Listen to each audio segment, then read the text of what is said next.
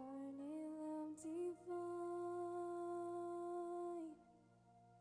star and angel gave the sign. Bow to babe on bended knee, the Savior of humanity. To us a child is born, he shall reign forevermore. Noel, Noel, come and see what God has done. Noel, Noel, the story of amazing love, the light of the world, given for us. Noel.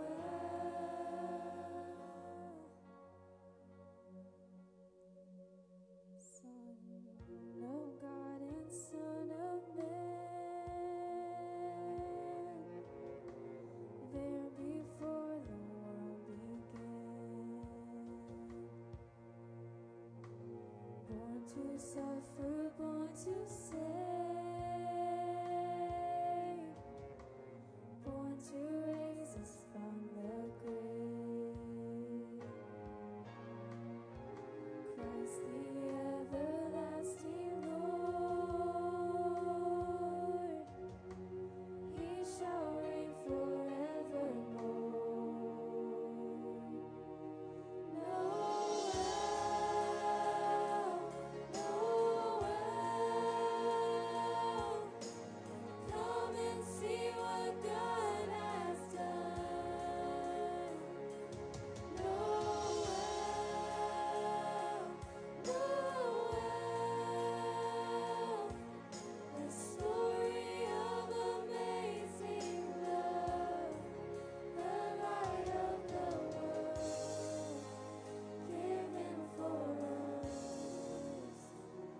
Noel.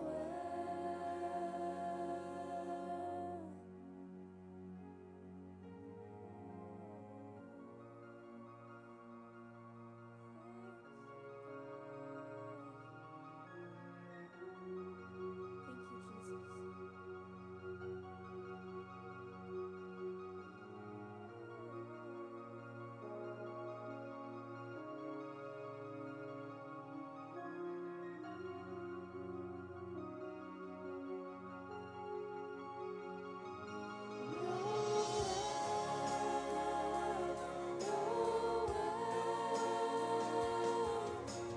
Come and see what God has done.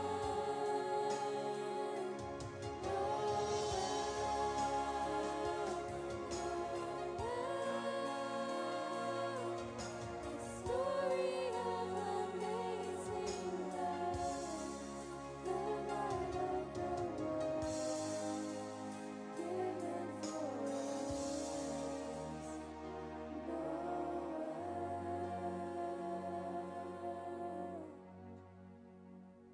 Noel.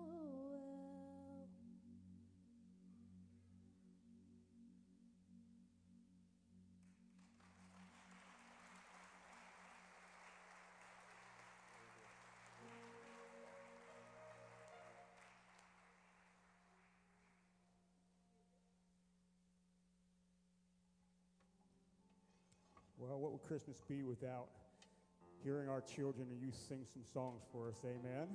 And what would church be without a multi-generational presence in our services? Amen.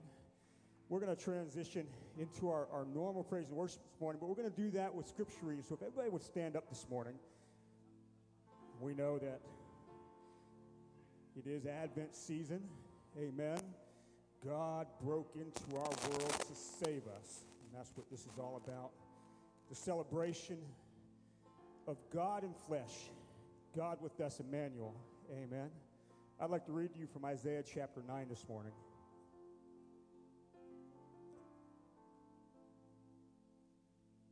beginning in verse number 2. And the people that walked in darkness have seen a great light. They that dwelled in the land of the shadow of death, upon them has light shined. Thou hast multiplied the nation and increased the joy before according to the joy of the harvest, as men rejoice when they divide the spoil. For thou hast broken the yoke of the burden, and the staff of his shoulder, and the rod of his oppressor, as in the day of Midian. For every battle of warriors both confused noise and garments rolled in blood, both this shall be burning and fuel of fire. And why is this? Because of this. For unto us a child is born, unto us a son is given, and the government shall be upon his shoulder. And his name shall be called Wonderful Counselor, the Mighty God, the Everlasting Father, the Prince of Peace. Now, of the increase of his government and peace there shall be no end. And upon the throne of David and upon his kingdom, to order it and establish it with judgment and with justice from henceforth ever forever. And the zeal of the Lord shall accomplish this. And everybody says, amen.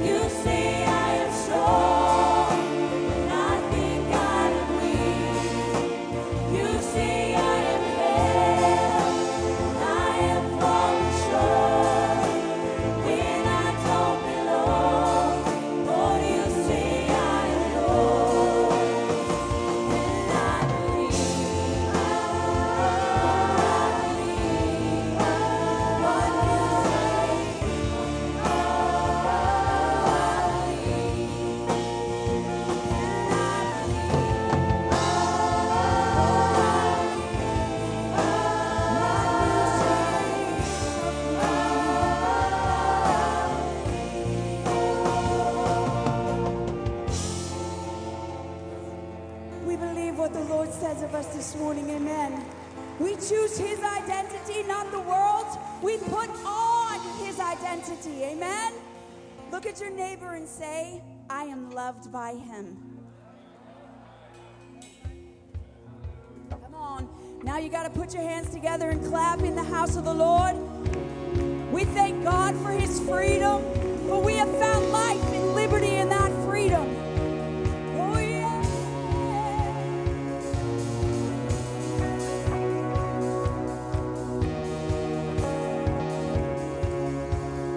Dance like the weight has been lifted. Grace is waiting for you. Dance like the weight has been lifted. Grace is waiting. Dance like the weight has been lifted. Grace is waiting. Oh, dance like the weight has been lifted. Grace is waiting. Dance like the weight has been lifted. Grace is waiting. Dance like the weight has been lifted. Grace is waiting. The Spirit of the Lord, there is freedom. There is freedom. Where the Spirit of the Lord is, there is freedom. There is freedom. Out of the dark, just as you are, into the fullness of His love. Where the Spirit is here, there is freedom. Let there be freedom.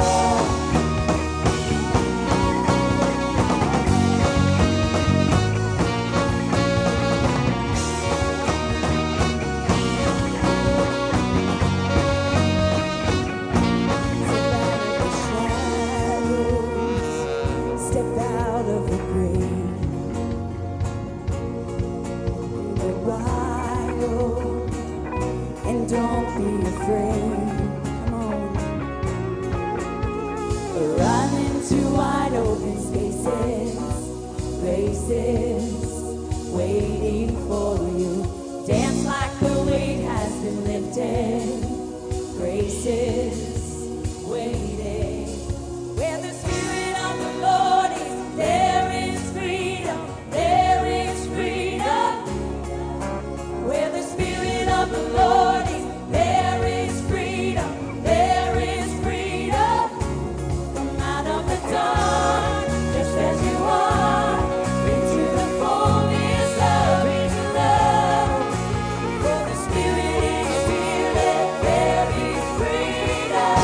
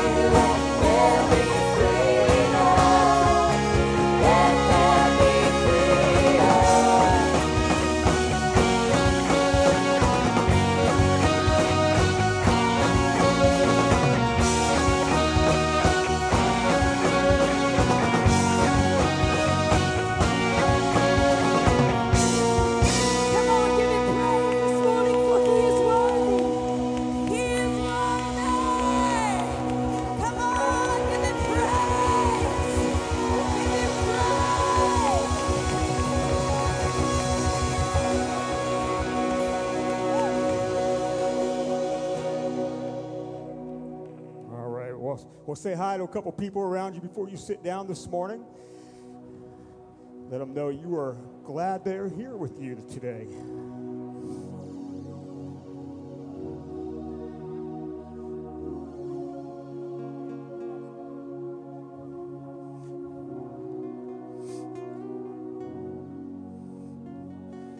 Well, amen. Well, we're excited you're with us this morning. Live streamers, it's good to have you. And we're excited you joined us this morning. We'll take care of visitors right now at this time, too. If you're a visitor with us this morning, please raise your hand up real fast for us because we want to give something to you. So first-timer, we have some here. Let's welcome them this morning. Let's give them a round of applause for joining us. We're excited to have them with us. Get into our announcements this morning. By the way, you can take that welcome packet you got out to the Welcome Center after church, and they'll receive that from you and give you a gift this morning. So we're glad you were with us. Marriage conference coming up. So we're going to give a couple announcements in our videos. Marriage conference coming up February 8th and 9th, and Friday, February 8th. That's 8 to 10 p.m., and then Saturday morning, 10 to 12:30 p.m. It's a simulcast, Jimmy Evans, and we had it last year. It was a great time. We're having it back again. Cost for the marriage conference is $10 a couple. That's it. Dirt cheap. But here's the thing. We're challenging all the men in the house. How many guys are married? Let me see. Or wanting to get married to somebody. Let me see. Okay, we're challenging you to show your spouse that you prioritize your marriage. So we're challenging you to come out to the marriage conference February 8th and 9th. All you got to do is this, real simple. Sign up in the lobby at the Welcome Center. Then when you come Friday night or Saturday morning, just pay your $10 to get in. By the way, free babysitting during Friday night and Saturday morning sessions. So, and plus just some snacks and things like that. But it's going to be a good time. Where's Andrew and Ashley? They were at the marriage conference last year and benefited from it, so we're going to let them just share just for a moment about their experience last year. Yeah, absolutely. Came last year. Didn't really know what to expect. I'd never been to a simulcast conference before. And right away, I got to say, if you've never heard Jimmy Evans, he blew me away with just the way that he communicated and the emphasis that he put on marriage. And it's something, we've been married for 12 years now, and it's something that you always think, okay, we're going to put some energy and effort into it, but to really take time and take a few days to really just focus on our marriage was huge. Last night we were at an event where it was a 40-year wedding anniversary, and I was thinking to myself, wow, what do we have to do to get to that 40 years and make it as great as theirs was? And the thing that I kept hearing over and over again was it's time and energy and effort that's put into the marriage relationship. So that was huge for me. I often say when I talk to others about our marriage, I often say that marriage is a 4-letter word, work. But it's beautiful when it does work. And I often tell people that our marriage is good because of Andrew, because he puts a spiritual priority on it, and he fights for our marriage daily, and I kind of just ride on his coattails. But I'm telling you, last year when we went to this marriage conference, Jimmy Evans talked on serving your spouse. He said, we serve so many in the church. We serve those in need. We've served those out on the street. If you need something, sure, I'll get it for you. Oh, you have a need, you need groceries, I'll get it for you. But how often do we serve our spouse? You know what I mean? So I'm telling you, last year, it turned my awareness on of, the person besides the Lord that I should be closest in relationship with, I should be serving daily. Amen. And how many times am I selfish? Sorry. How many times am I selfish and not serve? So it was something this small, but it magnified it through this marriage seminar. It was amazing, and I can't wait to see the next one. It was good. You guys been married 12 years. So my wife and I, we've been married 24 years. We're coming up on 24 years. We're coming. So it's not just for young married couples. It's not just for you if you feel like maybe your marriage has some troubles. It's for everybody. Let's keep up on things, keep things maintenance, and moving forward in a proper way. Amen. So gentlemen, we're personally challenging you to bring your wife out, sign up in the lobby for that. Second announcement is we're doing a Washington, D.C. tour next October 7th through 11th through K&K Tours. And highlights of this trip, U.S. Capitol Building, Vietnam War Memorial, Holocaust Museum, all these different neat things that are in Washington, the museums there. If you're interested in this, it's a Christian-based tour talking about the foundations of faith of our nation and all those kind of things. If you're interested in this tour, prices and all those things are in these brochures at the Welcome Center in the lobby. We need 30 participants to make this tour happen. Anything less, it just doesn't go off. So if you're interested, pick this up. If you have questions, see myself or Christina Mackey. Is Christina here? I didn't think I saw her this morning. But see Christina also, and we'll help you out, give you more information about that. But it'll be a good time. I went on this tour with my son's 8th grade class from Jackson Center High School, and it was a great tour. So if you haven't been to D.C. in a long time, or if you've never been there or just like to go, I would encourage you to pick this up and participate in that. And one last thing before we go to commercials. Candlelight service is coming up. We'll be talking about that. But I just want to highlight on the lobby Welcome Center is this little card has the candlelight graphic on the front, and on the back it says, "You're invited." Now, here's something that we just recently saw. I was reading an article that right now in the United States, the Candlelight Christmas Eve service is the most attended service by non-church goers over even Easter. It's the biggest attendance of non-church goers of the year. So, how about this? Let's take advantage of it. Amen? Now, one of our core values is that we are rescuers. How many of you believe you are a rescuer? Let me see. You are about the lost in the world. So this is a wonderful opportunity to bring somebody out. They're interested in this. It's a traditional night for people to get out to church that don't go to church. So pick one of these up, 2 or 3 of them up, invite some people out, encourage them to meet you here at the service, and we will see the gospel of Jesus touch their life. Amen? Guys, can we have those commercials?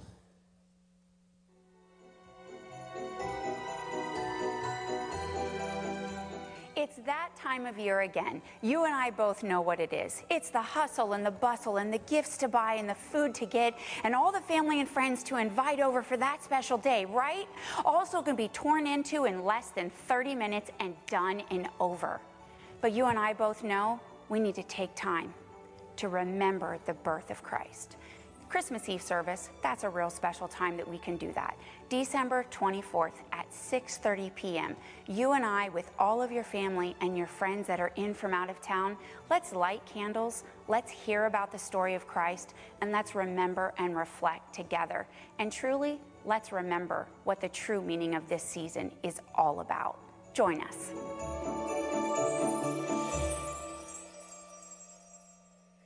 Hello, ladies and gentlemen. I'm Jesse the Planets. I'm so excited. I'm coming back to Botkins, Ohio, January the 5th and the 6th, 2019, at the main campus of Only Believe Ministries. Call some friends, bring some friends, and I tell you what, we're going to have a wonderful time preaching the gospel, being blessed. That's January the 5th and January the 6th, 2019, right there in Botkins, Ohio. Only Believe Ministries, the main campus. Come on, we're going to have a great time. See you there.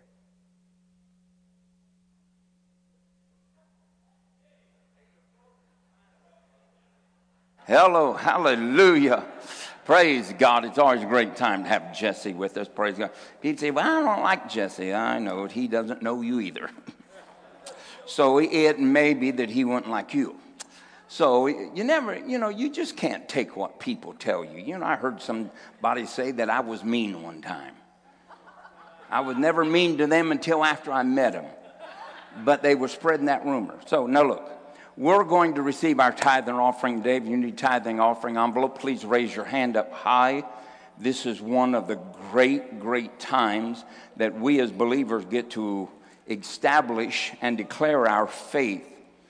And I want to read to you out of 2 Corinthians, 8th chapter, verse 1 on down. And it says this, "Moreover, brethren, we do you to wit of the grace of God bestowed upon the churches of Macedonia, how that in a great trial of affliction, the abundance of their joy and their deep poverty abounded unto the riches of their liberality. For to their power I bear record, yea, beyond their power, they were willing of themselves, praying us with much entreaty that we would receive the gift and take upon us the fellowship of the ministering of the saints. And this they did, not as we as hope, but first gave their own selves unto the Lord and unto us by the will of God. They gave beyond their self. What in the world does that mean? How do you give beyond yourself? Well, first of all, you would have to exclude yourself if you're going to do something beyond it. You got to get yourself out of the way. But I believe that there are motivating factors in a believer's life that challenges them to give into the work of the kingdom. Even out of their great poverty, these people are struggling. We say, well, we will give when we get out. You know, sunshiny giving is not a way of life. It is just an opportunity, but it never ever really expresses the depth of your faith, your love, or the willingness of you to sacrifice for something bigger than yourself. Amen. These people gave out of a motivation of love. They loved, out of their tribulation and their affliction, their deep poverty, the motivation of them willing to give is their love. They had a love for the kingdom. And I know that people say, well, you can't measure everything in giving. I understand that you can't. But the Bible says that where your treasure is, and that word treasure is wherever your mammon or earthly wealth is pointed to, that's where your heart is going to follow. These people had a motivation of love. And I know that before I was married, hey, praise God, I'd give everything I had to Phyllis. About 2 weeks later, I realized that was an endless journey. And she just was, you couldn't pour enough in there to fill it up. So I just quit giving, and she still got it all. Now, and then the second thing that they did, they were motivated by faith. There is something that when you are imprisoned, bound, under tight places, under pressure, where it seems like you can't move, there is no way out, faith is your only hope. These people realize that I've got to be motivated by God, but faith will create the way. Love is a great motivator, but only faith can provide the way out. Faith is the creating factor of the believer's life. And then they had to make a sacrifice. Now, I'm sure that some of them had, barrels of food or oil or grain set aside, money hid back, wives sneaking out pennies, trying to survive this time of poverty, of poor affliction and hardship. Their children barely getting by just as they are. But someplace in all of the depths of these troubles that seemed to be so overwhelming, they were motivated by love. They realized that faith was their only answer for a breakthrough, and they were willing to sacrifice for others. And that's really what giving does. It causes us to be motivated by love. Do we love the kingdom? Well, yes, I love the kingdom, as long as it doesn't cost me anything. And then I believe in faith, but I'm not going to risk everything to really trust God. And God, I'm willing to sacrifice that others may know Him. Our giving does that. Our giving supports, our giving perpetuates, and our giving establishes the kingdom in other people's lives.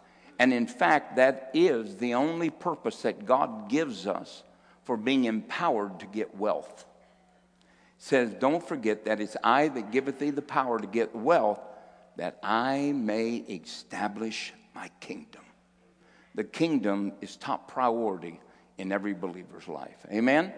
Hallelujah. Let's pray over your tithe and offerings today. Father, in the name of Jesus, God, we do love you, and we are motivated, God, to be givers. We are motivated, God, to be people that prioritize what is important in our life. You, your will, your voice, your plan, your purpose, and your kingdom are the utmost priorities of our life. Secondly, God, we understand that it's by faith that, God, we live in this by faith, God, that we receive in this by faith, God, that we please you. And God, though we may not see the answer, we do know that it will come out successfully on our behalf. And then, God, today we stand and, Father, we're willing to sacrifice. Whatever it takes, God. Whatever it takes to get the job done. Father, we realize that people are waiting to hear the gospel. Every 10 seconds, 26 people are dying and going to eternity. Only one of them is a known Christian. Every 10 seconds, 26 people have just died. 25 of them are totally lost. And only one knows Jesus Christ as Lord and Savior. We're willing to sacrifice. Amen. Praise God. Father, in the name of Jesus, we thank you for this opportunity that over all of the voices, God, of reason, we still cry out, God, you are my first priority. God, you are the reason that I use my faith. And God, I'm willing to sacrifice because Jesus did it for me. And we thank you for it in Jesus' name. Amen and amen. Stand your feet and bring your tithe and offering unto the Lord.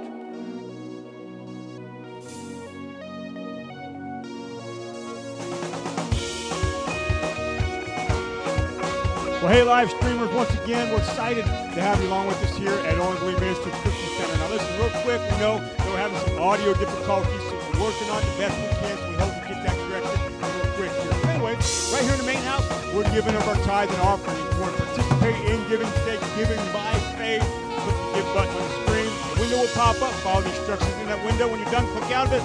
Right back here for the service. But anyways, listen, we've got a lot of exciting things happening here at Orange Lee Ministries Christian Center. So if you do live local to us, maybe you weren't able to make it today for some reason, or maybe you've been catching this on live stream and you're local, but you haven't visited with us, we want you to come out and see what we have going on. Lots of things for children, youth, and adults. So come visit us. Certainly pay attention to our candlelight service. It's going to be a wonderful time celebrating the birth of Jesus. Well, we're going to get back to the service, so enjoy today. I believe Pastor Joseph has a word that will touch your heart.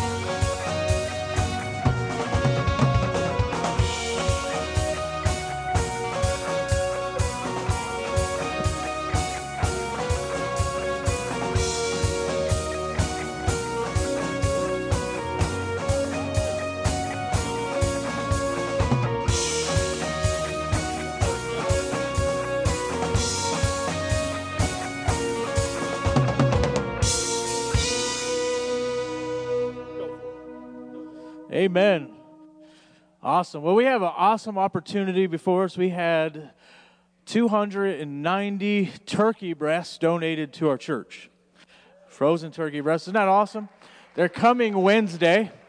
And what we would like to do is to have every one of you take one home with you on Wednesday for the sole purpose of giving it to a friend, a neighbor, or a coworker, someone in your neighborhood, and invite them to church. And we have an opportunity for a candlelight service, right? Candlelight service. And what we will do, we'll provide these cards for you with the turkey, with invite cards. And so this is just an opportunity to touch and connect with somebody, to put something in their hand, to bless them for this holiday season, but also to invite someone to church. It's a good tool to utilize to invite them into this church. And how many know that almost everyone in here are here because you were invited? And we know that. Most people come to church because they have been invited. So that's what we want to do. We want to invite people to church. So 290 turkeys. We need 290 takers to pick them up and invite them. That's 290 invites in our community with something tangible in their hand. Isn't that awesome? So this is an opportunity. So Wednesday night after service, we're going to be distributing them and giving you some tools to hand out. And we just want you to be a part of it. So plan on coming and taking a turkey and giving it to a friend. Amen. Love you guys. Awesome. Thanks, Brother Rob. All right. That was a weak hand clap. Come on. Yes. Man, thank you. This is about souls. Come on. Hallelujah. Yes, we love it. So, hey, youth ministry, we got a couple of announcements. Looks like our announcements are going to be similar today. They are? First off, we have our Christmas parties today for 24/7. So here's how it works. We're doing it a little different this year, so we want you to be aware. If you follow 24/7 on Facebook or Instagram, you have this information. But we're doing 4 different Christmas parties at people's houses this year just to mix it up and be different. The 5th and 6th graders, so if you're a parent of a 5th or 6th grader, they're at my house today, and we are actually providing transportation right after service today. We'll drive them down to my house, and then you can pick them up at 4 o'clock or earlier, but not after 4. You have Amen. 5th and 6th graders? Don't forget your kid. 5th and 6th graders at At your my house? Yeah. Your personal home? Yes. The one you just remodeled and repainted and put new trim down? Yes. And new carpet and wood?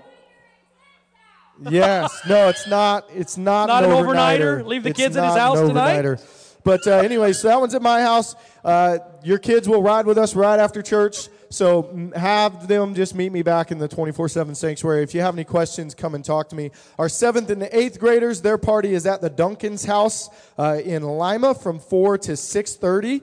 Our 9th and 10th graders are at Judy Zerker's house in New Bremen from 5 to 8. And then our juniors and seniors are at Josh and Abby Miller's in Walpock from 4 to 7. So I know that's a lot of stuff. Just get on our Facebook page and look it up. That'll be much more helpful. Or come ask me after service. I would love to answer those questions for you. The other thing I need to talk to you about is, in case you're unaware, 24/7 is sending 15 students to Honduras next year on a missions trip to minister to orphans and children in need.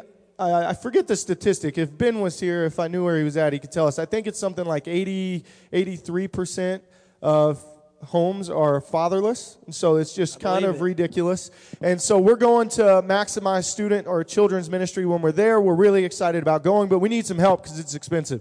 The total cost of the trip is going to be around $24,000. And so one way that you can help us is, will you model this T-shirt for me? Oh, yes, I sure can. Yeah. Yeah, this will be good. They told me to have Dakota model this, but I figured you could do a good job too. So anyways, we are purchasing these T-shirts as a fundraiser. You can purchase this T-shirt for $15, and all of the proceeds are going to go to the students that are participating in the trip. But the other thing that we want to do is, if you're a business owner in the congregation, we would like to ask you to consider sponsoring the students through your business. And we have a very generous church already. We know that. But we want to do something to say thank you as well. So all of the T-shirts that get printed, if you're a business and you donate, there's a little form that you can fill out. We would be honored to put your name on the back of the T-shirt, letting everyone know that you helped our students get there, and you'll know that you played a part in being a blessing to all the orphans and children that we're going to be ministering to while in Honduras. So if you're a business owner and you would like to do that or even pray about it, these forms are available. If you want to, you can raise your hand right now, and one of our missions trip students will bring one to you, or you can come visit us at the Christmas, there's right up here, guys. Or you can come visit us at the table where we're selling the Christmas cards. That's also a fundraiser. Hands high. Yeah, Ray Moody will take one, Lincoln. Ray Moody will take one. Ray Moody, get Ray. Just raise your hands up real high, guys. There's some over here. Yep, that's right. They'll move pretty quick. There you go. There you go. Oh, we got keep the hands up. What you can do is, if you're giving by credit card, all that information's right there on the form, and you can just drop these in the offering bucket. If you're going to be giving cash or a check, make sure you put it in a normal tithe and offering envelope. There we go. And just put this form inside that envelope, and they'll make sure that gets to us. But yeah, right there. Okay. And if you want to get one after service, we'll be available back at the Christmas card selling table as well. So at this point, we're going to go ahead and dismiss 5th through 8th grade. So if you're in a student 5th through 8th grade, you can go on and head back to service. Thank you, everybody. Thank you, Pastor Tim. Appreciate that. I feel kind of weird. I'm not going to do my announcements on the phone. I got a piece of paper. That's okay. All right, so also Christmas party stuff. The OBMCC Kids Christmas party is the 16th, not today, the 16th of December, and we're going to be passing these out to your kids. If you haven't already got one, you'll get them today. And it's basically the same thing. OBMCC will provide all the food, and we want you to provide all the awesome desserts that you know how to make. There'll be gift cards, again, for first, second, and third place on the desserts, so how they look, and, of course, how they taste. And I do not do any of the tasting, so I always stay neutral. I'm not ever the bad guy, ever. So those will be out there for you today. And then one other announcement. Well, it's not even an announcement, but this coming Saturday, we're going to be going to the Walpock Manor, our worship and motion team, and some of the other kids. And this Saturday, we went to Fairhaven in Sydney, Ohio.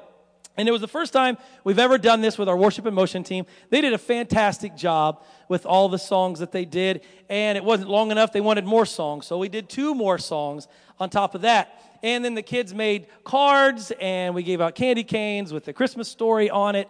Rob Kennedy gave an altar call, and it was really touching. We brought Ebony as well. And I had never taken her into a nursing home before, so I kept a leash on her, even though I really wouldn't have to. And 2 of the residents thought that Ebony was their dog. So one lady, she took the leash from the little girl and told Ebony to sit, and Ebony was really good. She sat beside her. Well, then when Ebony wanted to get up, she jerked that leash, and said, "Sit!"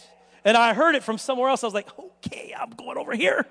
And I went over there and got on my knees. And I said, "Ma'am," I said, "we're going to let Ebony look at some of the other residents." And then she said, "Okay, that's fine. Just put her in the cage when you're done." I said, "I will. I promise." So Ebony was sitting back there while they were doing songs, and the kids were singing, and Ebony stood up, and I heard her from the back, "Sit!" It was awesome. It was great. So after we were all done, and we were hugging the people and stuff, Ebony left, and I went over to her, and I said, "Ma'am," I said, "we put Ebony up. Is that okay?" She said, "Thank you so much." So it's good. That was poor Ebony. She had a great time. But through it all, it was amazing. The people loved it. They were laughing. Some of them had tears in their eyes, and they were enjoying the songs. And Mike Miller was there as well, singing and things. But as I think Rob Kennedy was doing the altar call, I saw Faith. And on her own, without saying anything, she walked around to every resident and hugged every one. And I think I caught a picture of her doing that, if I have it. If you can kind of see that, it was off my phone. But she's just hugging every resident. And man, that was so special. And that's one of the moments that really touched my heart. Faith, wherever you are, you got a heart of gold. And those residents just loved her and things. So we're going to be doing that again this Saturday at Walpock Manor. If you want to come up, it'll be at 2:30 p.m. Our kids will be there. We'll be doing songs, giving out cards, talking to them, and loving on them. So it was awesome. So Worship in Motion, Rose, Billsman, all you guys, thank you for helping out with that. So that's all I have. So at this time, let's dismiss our 3-year-olds way over there. We got a flag. If you're 3 years old, head on over that way. Parents, you might have to help them. That's fine. So right over in the corner there with Miss Erica. And then our pre-K students right there, Miss Rose is got the flag rolling. Pre-K, so that's before kindergarten. Straight down that aisle. And then Mr. Michael, straight down the center, and Becca, straight down the center aisle. Our kindergarten first graders, straight down that aisle. And then, of course, our SLAM students. The girls are trying to do the flag back there. 2nd to 4th graders, straight down that aisle. Awesome. Thank you, guys. You're on, Pastor. Yeah. Good night. I don't have to be. Did you just say finally? What do they call them people that like to hear themselves speak? What are they? Would you keep that, fellas? Hallelujah. Praise the Lord. God is a good God. Amen. Hallelujah. Hallelujah. Praise God. Praise the Lord. Nikki, come up here. I'm just going to let Nikki preach this morning. And not really. Not really. Come on, lead me and bless the Lord. Because if I lead it, it'll never hit anything they know. Wow, Dad. All right. Bless the Lord, oh my soul, and all that is within me. Bless his holy name. For he hath done great things. He hath done great things. He hath done great things. Bless his holy Let's bellow it out. Bless the Lord, oh my soul, and all that is within me. Bless his holy name. Hallelujah. Now, everybody can agree that God is a blesser. Amen. Hallelujah. I want to talk to you today about one of the greatest crimes in the world, taking place everywhere. And to most of the people that the crime is being committed, they never find it out until months and months later, and sometimes their whole life is ruined. I want to talk to you today about the loss or the thievery of your identity. Now, you might say, well, you know, I know who I am. Yeah, I know that. But I really want to talk to you today about the church losing its identity. It used to be that the church in Acts 11:26, the world called the church Christians. Somebody say the church. The church was known as Christians. They had an identity. Hey, how you guys doing, man? How you doing? Great. Yeah, I do. Yeah, man, hallelujah. You guys all right? Hallelujah, great. Man, good to see you. I'm doing good, man. Good to see you. Hey, man. Hey, see you later. Come to church. Bunch of hypocrites. Oh, God. Praise God. Hallelujah. Sure, Mr. Dosek. We can order you some television, some hunting guns, about a new hunting blind. We can get that for you. No problem. Hey, whoa. They aren't Mr. Dosak. What do you mean? No, that they're not. No, they are not. It felt so good. I hadn't been fondled like that for years. And I just didn't want to break the mold. I mean, Phyllis is old, and I'm thinking, Lord, jeez. Every time she puts me, ow, oh, honey, don't lean on my... So, are you sure you... Yeah. This is Peter W. Dosek. Yeah, who are you? Well, I'm Peter W. Dosek. I don't know about that. These gentlemen got cards proving they are. Looks Man, like they're good Medicare and... Yeah, I got insurance cards, the whole deal. Man, Yeah. steal Bank statements. Whoa, good night. Get out, yeah. But... Whoa! Of course, there could be other Doseks in Ohio, right? None like me. Well, that's right. Well, not with that You're right. You know, having our identity stolen is so subtle. It's so subtle, so deceptive, that we almost don't even recognize it. But the world knew who Christians were. Christians never called themselves Christians. They never had to be asked, are you a Christian? They were known by their works. And works include several things. They do include certainly charitable works, caring one for another, but it also means moral integrity. They were known for being morally separated and different than the world. And then in 1 Peter 2:9, God calls us something. He calls us a royal priesthood. He calls us a holy nation. He calls us a peculiar or wigged out people. People that don't fit into the mold of the world. So the world knows who we are because the devil knows who we are. God knows who we are because he purchased us and created us to be what he's called us to be. But the church has lost its identity. It has had it altered by what some call the pressure of relevancy. But let me tell you something about relevancy. God doesn't change, and He's relevant for today. Sin doesn't change, so its preaching is for today.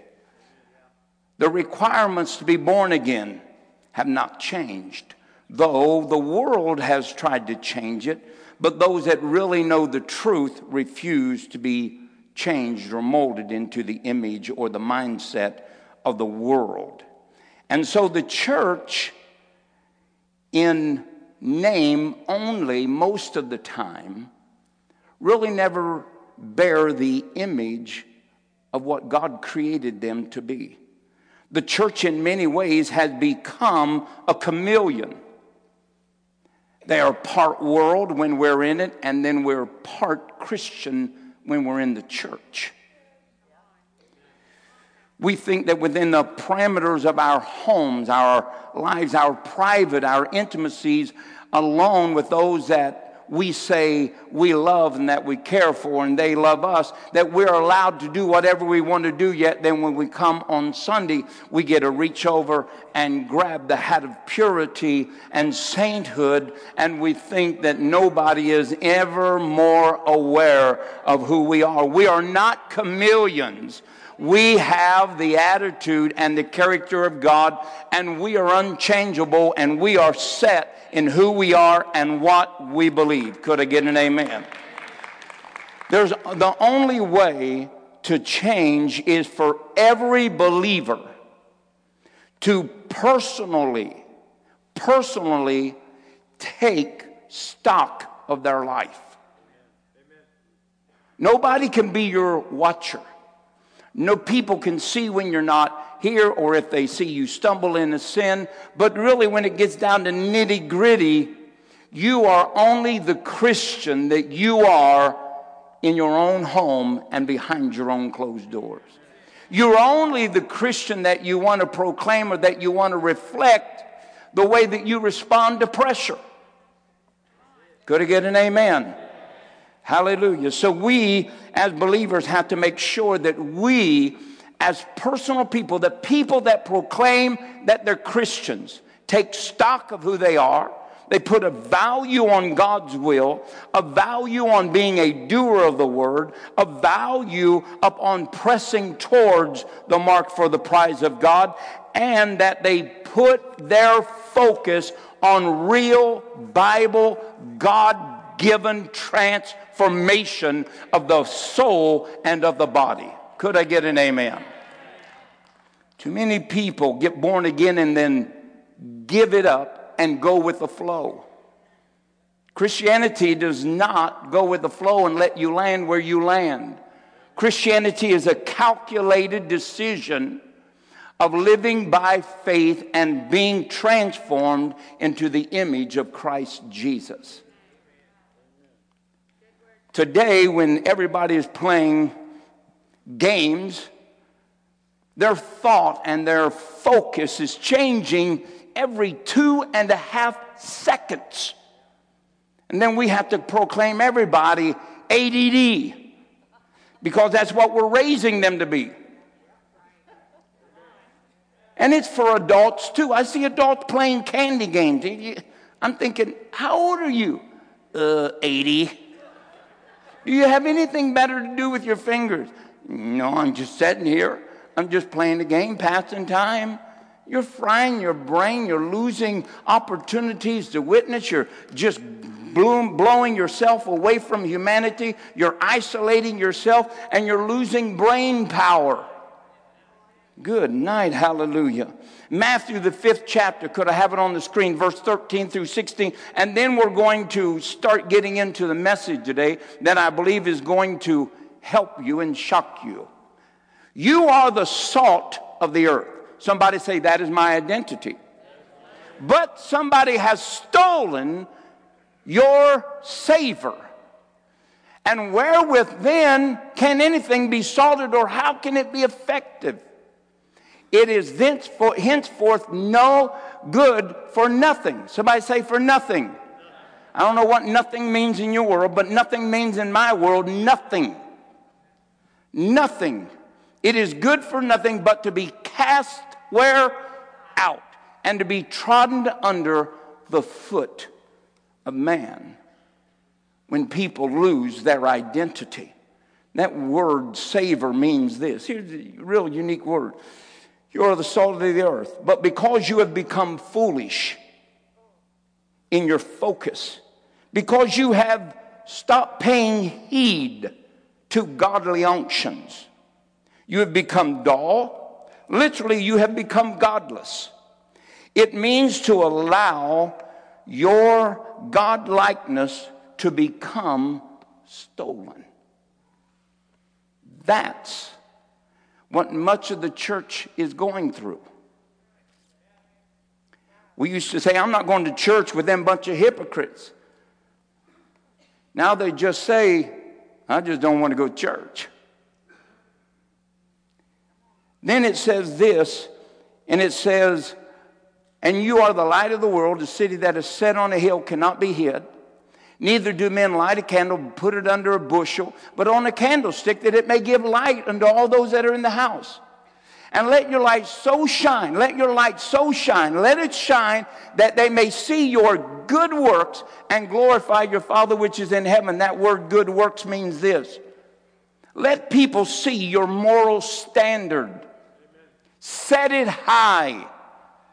Let the indifference of the world be seen in the life that you portray. Let the upright deeds that you do, let the purity of the purpose of God govern your life. People say, oh, well, morality is not even important today. Well, it's not important to those that don't want to shine. But it is important to God when He's created you something and you lose your identity.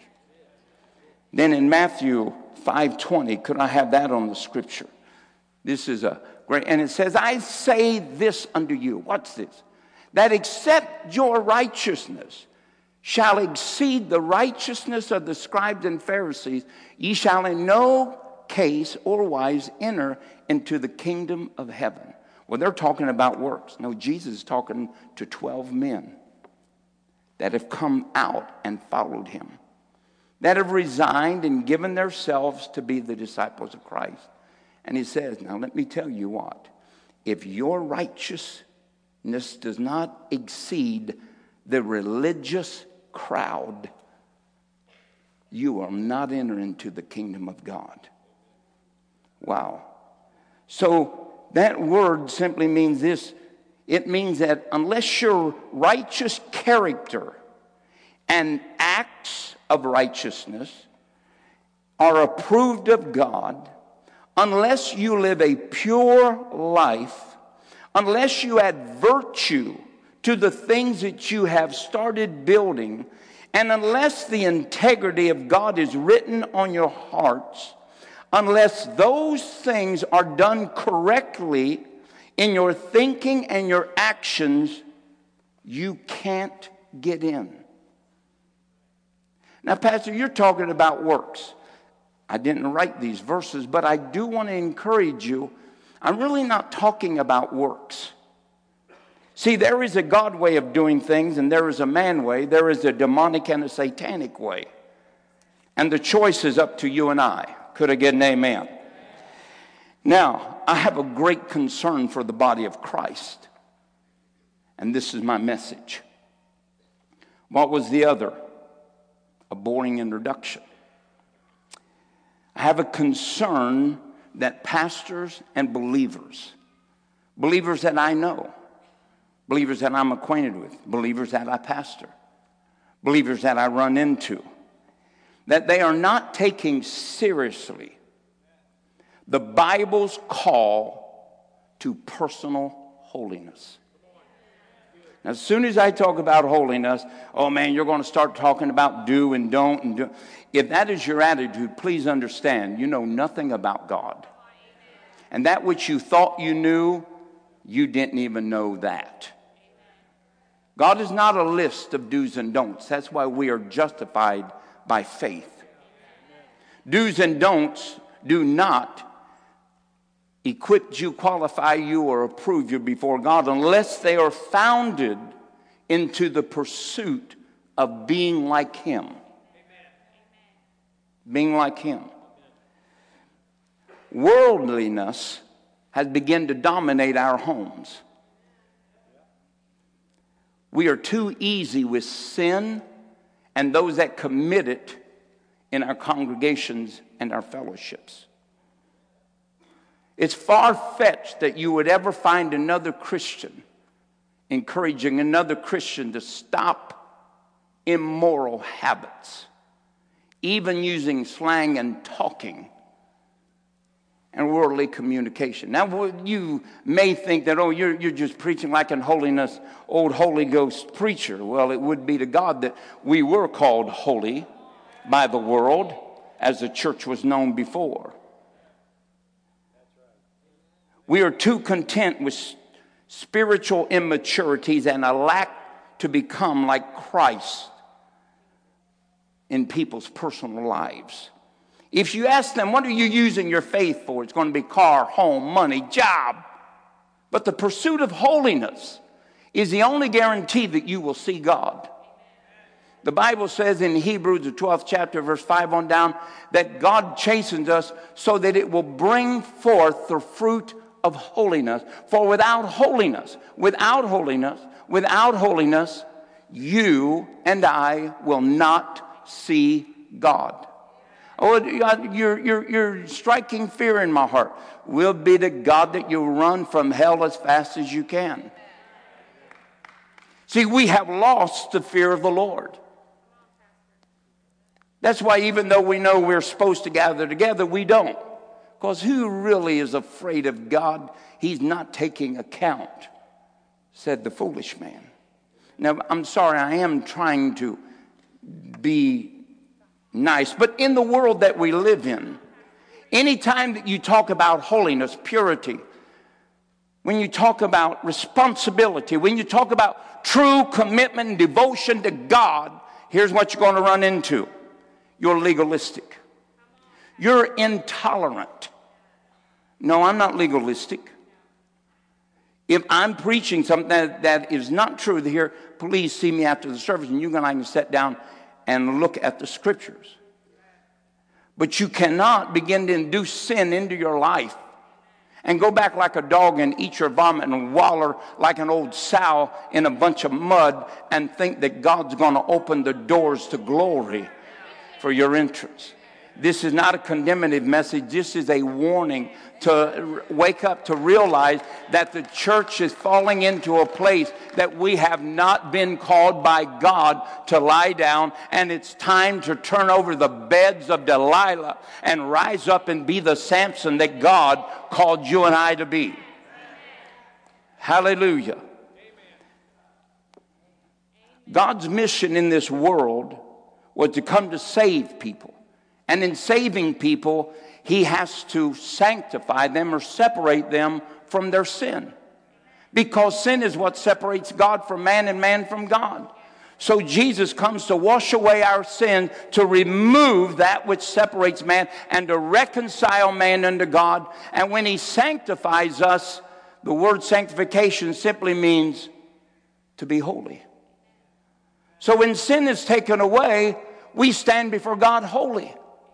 Well, that's who I am. Absolutely. That's who God created you to be. But if that was the only state that you could achieve and you didn't have to protect it or work on it, temptation would be useless against the believer. But because temptation is effective because it deals with the lust of the flesh, the lust of the mind, the pride of life, the lust of the eyes, because it works. And that when you allow those things to move in your life, when it has its perfect work, you have sinned and died before God. That doesn't happen just because you sin. It happens because you create a perpetual life of sin. Could I get an amen? So God makes us holy when we get born again because of the blood of Jesus Christ. Look, God has chosen us before the foundation of the earth in Christ Jesus, and He's caused us to be washed by His blood, sanctified, and presented unto God holy. Now what are we supposed to do?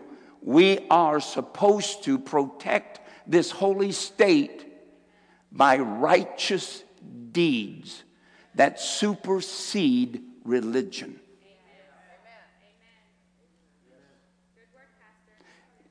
And you might say, but Pastor, how can I? Righteousness, sanctification, salvation, holiness are perpetual works. They are works in motion. You are what God said you are, but you've got to protect it so that the ongoing work of holiness, purity, sanctification, and righteousness, as well as your salvation as you work it out daily, can move you closer to the likeness of God. But anytime you give into unrighteousness, which all unrighteousness is a violation of the law, and all violation of the law is sin. Oh, but I don't like that word. I know it. But the problem is the Bible is filled with warnings about sin. And too many of us are finding out, and we want to know what we have because of the work of Christ. But we don't want to meet the criteria of a holy life. And if we don't live holy, we will not see God. Not only in this world will we see God moving in our life, breaking through, answering prayer, blessing us, responding to our faith adventures. But we will surely not see Him in eternity. And we will not hear the resounding, well done, good and faithful servant, because it's holiness that is required to get us there. Now you are holy, but understand that it is under assault by man, by demonic, satanic powers, even by the attitude of the world towards you. Sometimes the church has forgot that we are enabled to take pressure,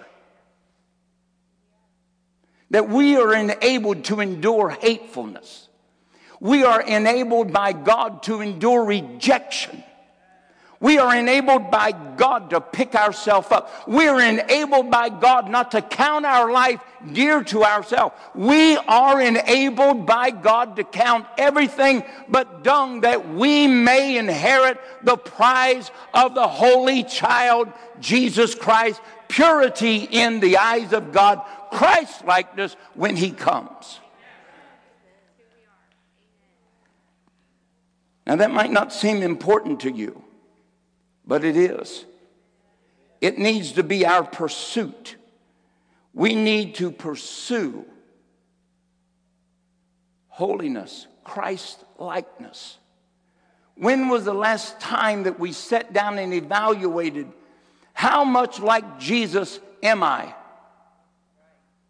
How much am I accepted by those that know Christ, and how much am I accepted by the world that refuses Him? You know, Jesus said, if you're friends of the world, you can't be friends of God. We are in the valley of decision today. We're in the valley of decision every day, fighting to establish an identity that God wants us to bear before the world.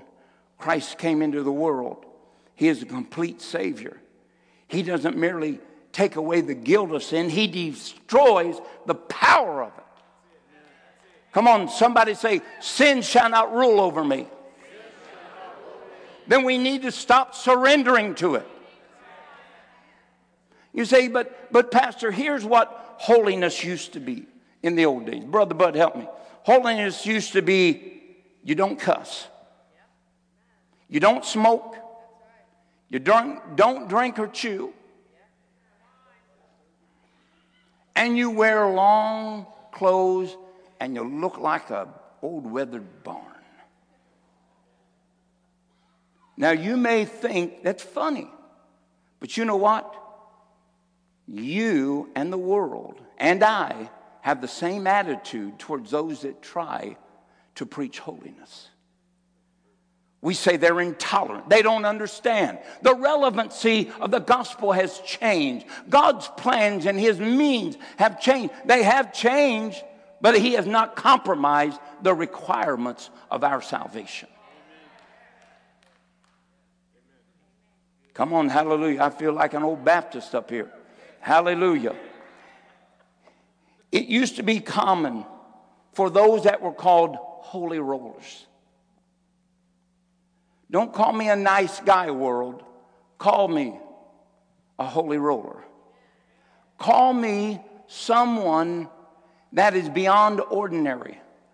Please, world, recognize something in me, that there is a flicker of Christ inside. Please make fun of me, scorn me, reject me, call me names, do something, but don't offer me your way of life.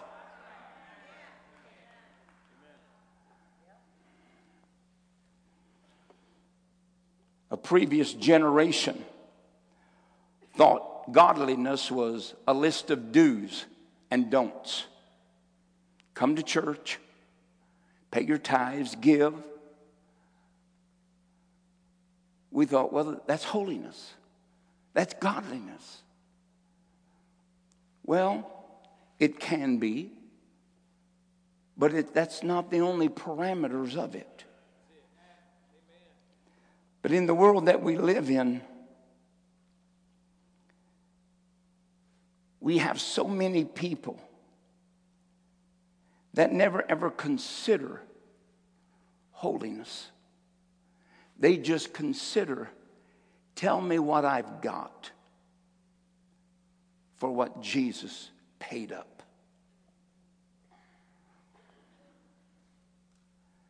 We sing songs, he paid it all. Just one drop of blood. And we think that that's the journey of salvation. That's the beginning of the journey of the fight of good and evil.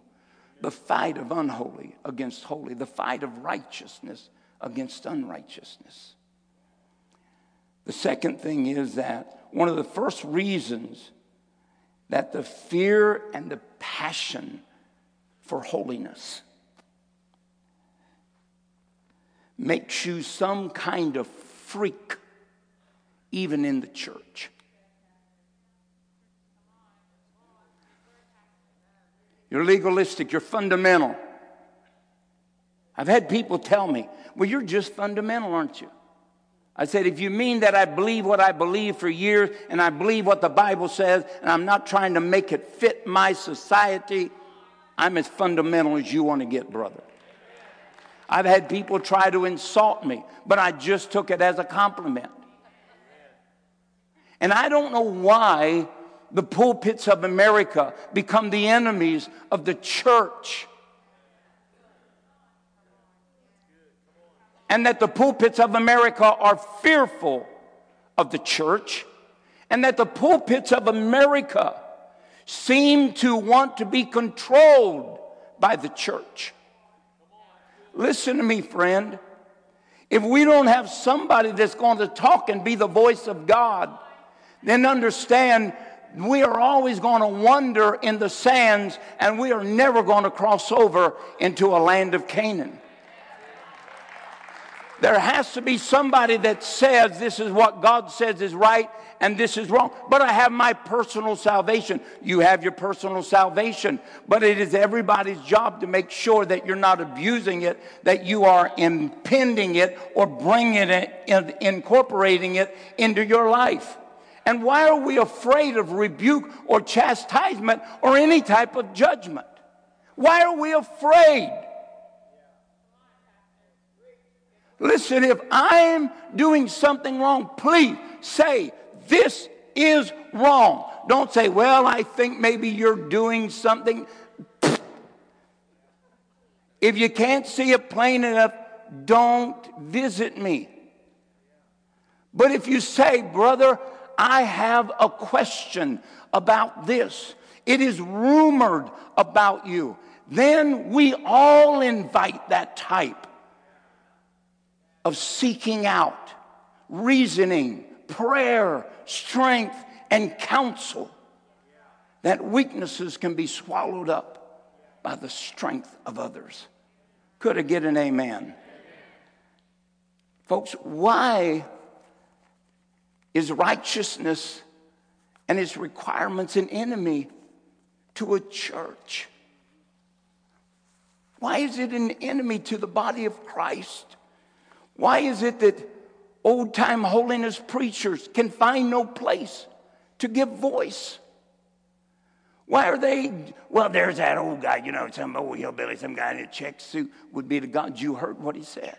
Amen. Come on, folks.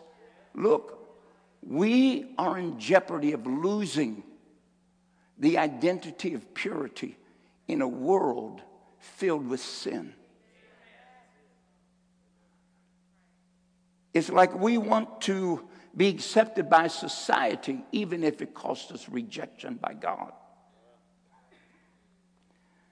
And so every time somebody gets up and is enthusiastic about calling people to repentance or holy living or anything like that, people just freak out. I'm not talking about sinners. I'm talking about saints. Oh, that's too hard. He don't even want us to look at dirty magazines. Oh, God, my God, where's he live at? I live in union with God, just as you are. And he is the Lord of our life. And we are not our own. We are bought with a price.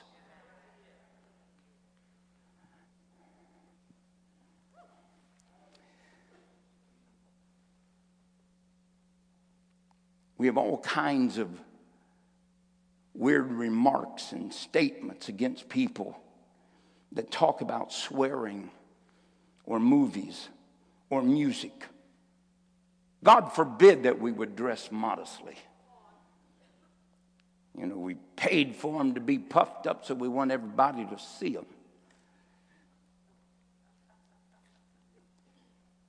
God forbid that we talk about self-control or just plain, flat-out godliness. Or do you think that's necessary? Yeah.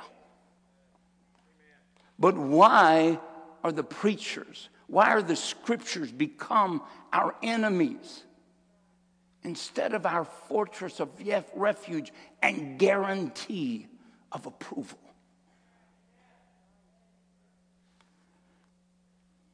Number 3, we live in a culture where it's cool to be right on the edge. Right on the edge. You know, you want to be different than all of the rest of the body of Christ. Well, you know, I don't see it like that. Well, what does your I don't see getting you? You don't want to rebel, but you just don't want to agree. Because you want to be cool. Yeah.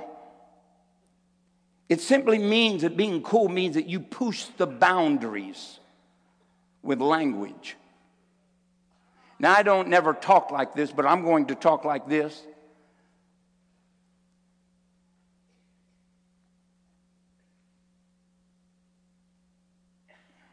Oh, crap, I forgot what I was going to say. You think that's funny? Is that how you want to talk to Jesus when you see him? S-C-R-E-W, that guy. What does that mean? Just tell me what it means. Well, you know, Pastor. I want you to tell me what you're trying to tell me. Give me the interpretation. You're leading me somewhere. So just tell me where we're going. Now, when you start talking about that, immediately, well, you know, he's old. I even got an invitation about a month ago that I should retire. I'm irrelevant. There's going to have to be more than all of you.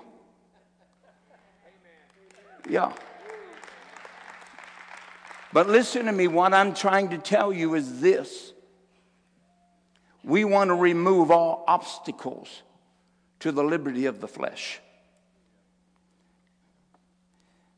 Entertainment, consumption of alcohol. We can't talk about fashion,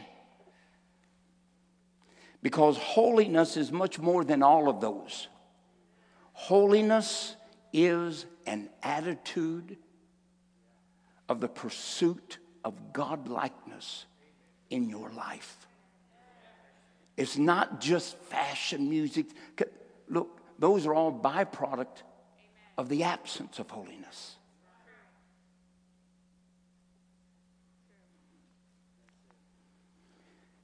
Man, I'm telling you, I just feel like a dog. I said that word.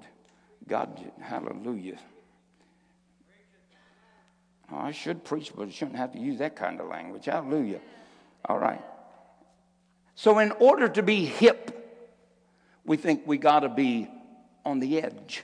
You got to use the slang. You got to talk the talk. If you're going to talk to sinners, you got to talk like sinners. No, you don't. No, you don't. No. Number 4, among lots of Christians, a radical, fanatical, passion-filled proclamation of the call to holiness is often taken out of content. What right does a man have to tell me how to behave? What right do you have to bear the name of Christ and not behave? Yes, these are important things, folks. Judgment. We're called, anytime we start talking about that, many people get this false feeling of judgment. I'm uneasy. It's like I'm being convicted. I just can't. Why are you squirming if you are there? And if you're squirming, what are you trying to squirm over, cover, or justify? If you're squirming here today and you feel like you're being judged, I'm not trying to judge you. I'm telling you that it's time for us to come up and embrace our identity and let ourselves be called the holy nation of God. The holy nation of God. Let us awaken to righteousness, and let's stop sin being in our life. Judgment is a part of the Christian life. He that is spiritual judges all things. So if you're not judging yourself, again, it is the inadequacy of spiritual maturity in the church. To take a rebuke and not to be offended is maturity. To be rejected and forsaken of all others, but accepted and approved of God, is spiritual maturity. But it's immaturity when you are so easily crushed because somebody says, you don't have a right to judge me. Aren't you a Christian? Aren't you supposed to love? Yeah. No. God gave you a spine.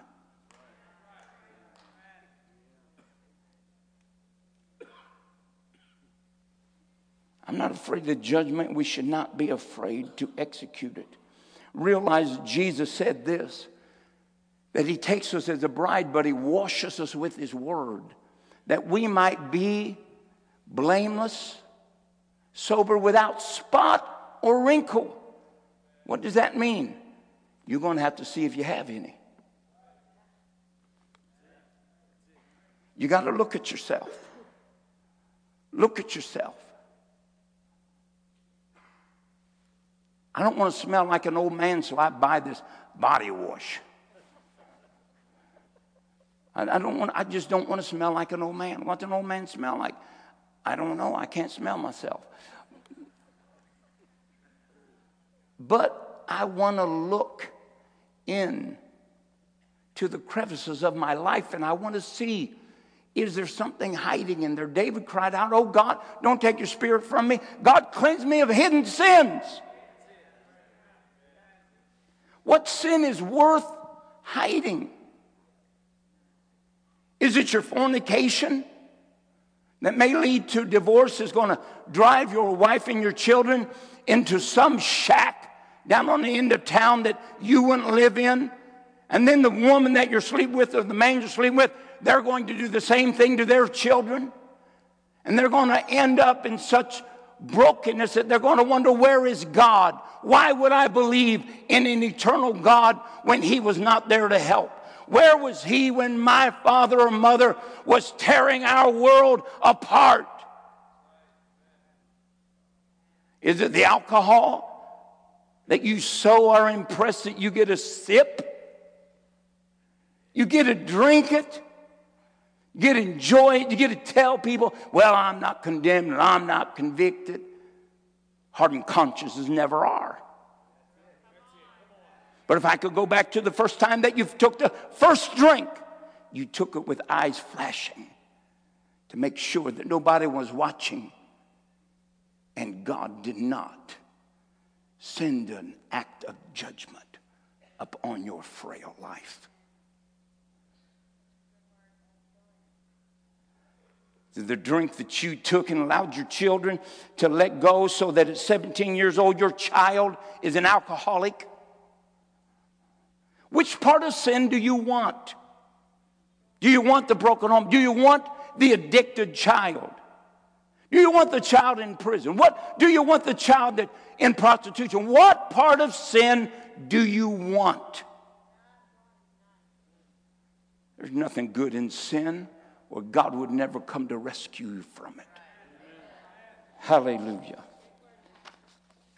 Number 5, even among conservative Christians, sometimes there is a mistake, a notion that if we are truly gospel-centered, we won't talk about rules.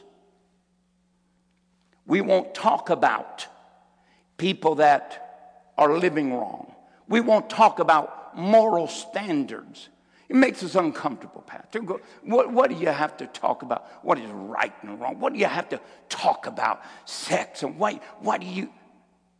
Because Playboy is a lie and the Bible is the truth.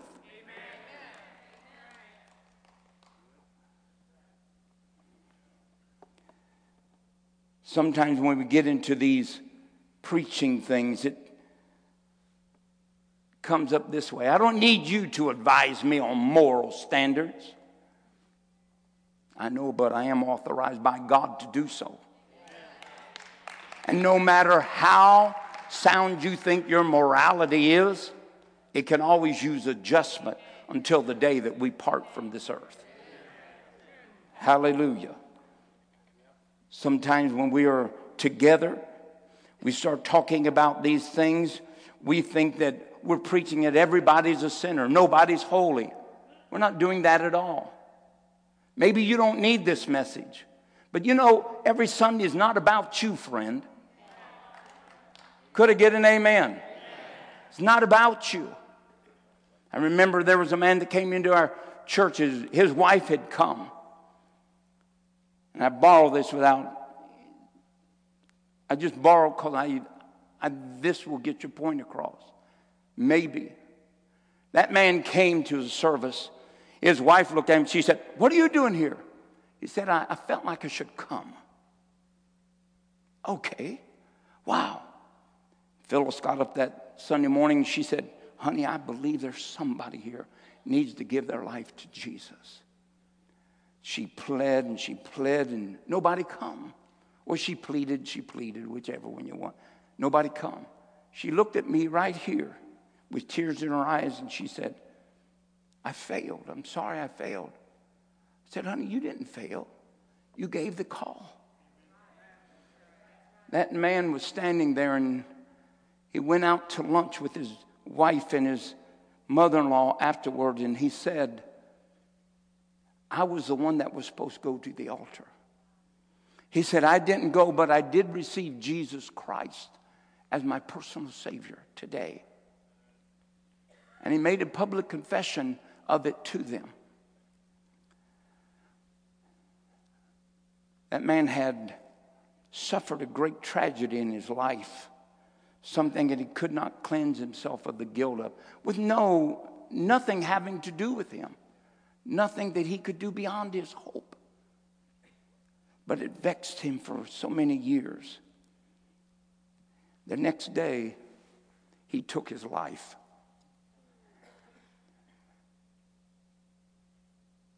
That service wasn't about you at all. The church has got to get beyond just self-centered, filling our balloons and our sails so that we can make it through the next week. No. On a good day when you're so beat up you can't crawl in here, which I've come in here on Sundays so beat up that I thought, God, I'm not going to make it through this service. I don't want to make it through this service. I don't want to be this service. But I was in better spiritual condition than people are in prisons. People being killed, maimed, hung, crucified for Christ Jesus. The church is not just about us. It's about everybody around us. I asked God, I said, God, why didn't you stop him? He said, son, I showed all the grace and mercy that I could to that man. I said, God, you could have saved. Yeah, I said, you could have stopped it. He said, no. I forgave him. But I can't make people forgive themselves. I was as merciful as I could be. Church services aren't just about you and I. They're about everybody that comes here. They may be in a fur coat, driving a Lamborghini, sell all that you have and give to pastor. And I'm kidding. But they may be the most broken person. Or there might be somebody like Lazarus that all he needs, just a crumb thrown out the back of the door. He's very content. So when we come to these radical times, we must remember that we are warned, work out your own salvation with fear and trembling. We are encouraged that we are to cleanse ourselves from all spiritual and physical defilement that we might be saved. 2 Corinthians 7:1-2. We are warned against immorality creeping into us and us not being aware, Ephesians 5:3. So here I've told you 5 reasons why holiness is such a toxic subject for anybody that wants to bring it to the forefront. But I believe better of the body of Christ than what statistics say. And I believe that we are the people that are the light of the world, and we are the people that are a holy nation. We are a people that are willing to disrobe ourselves and cover ourselves in the godliness image of Christ Jesus. And I believe the best about every person in here. But I also call us into account that you and I should begin to look and evaluate. If Jesus came today, would I let him in? Would I turn on my TV channel? Would I let him hear what I said to so-and-so? Would I let him read my Facebook? Would I let him read my messengers? Would I let him look into the drawers and go into the history of my television viewing? Would I want him to turn on the recorder of the conversations filled with just hate and disdain and disgust to my spouse and my children? What if he read my heart? I love her, but I hate that she's still here. I wonder, would we let him read our lives? This is not just for you, this is for me. We all have to say, God, cleanse me of hidden sins. That means we're totally aware that they're there. And it does mean that we have to let God do his work, that we may be complete and entire, lacking nothing. The church must gain its identity. Let them call us holy rollers. Let him call us radicals. Let him call us the weird ones. But let us not be called by the world friends.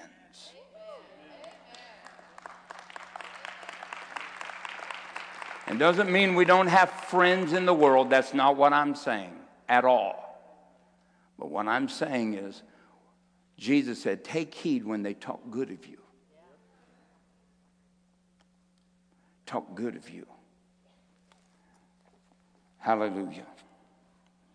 Praise the Lord. Hallelujah. Let's stand to our feet today.